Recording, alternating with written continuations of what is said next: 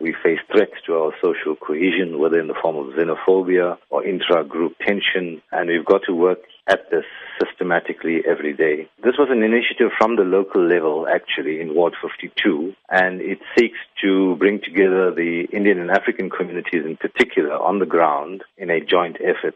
I think building unity and cohesion between our different communities on the ground is a critical thing. And of course, that particular area 52, Gandhi Settlement, Bambai Settlement, Inanda portion areas, and then the borderline of Phoenix, I think, is a kind of front line for interaction. Of course, there's a lot of integration since 1994, but the divisions are still there, and we need to constantly work in bridging that divide. It is indeed challenging times for us as a nation, but how do you believe this walk will unite South Africans from different walks of life? The event can't be the beginning and end of it. It's a process.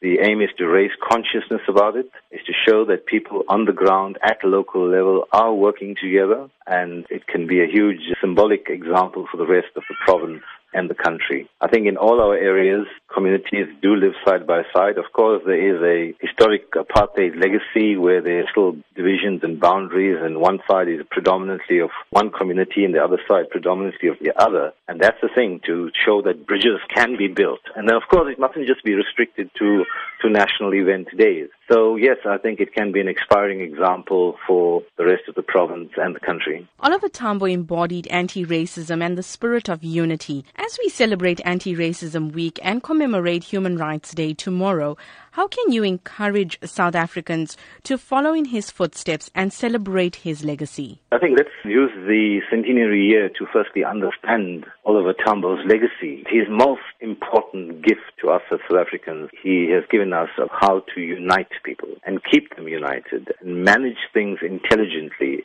with a deep understanding of our history and the need for this unity in diversity. We'd like to urge those who can do so to meet at the Gandhi Settlement on Tuesday morning at 9 o'clock. It's not a long walk, but just come and show your presence there, that you want to be part of this bridge building. You want to honor Oliver Tambo. This can be a critical building block to the social cohesion efforts in the province.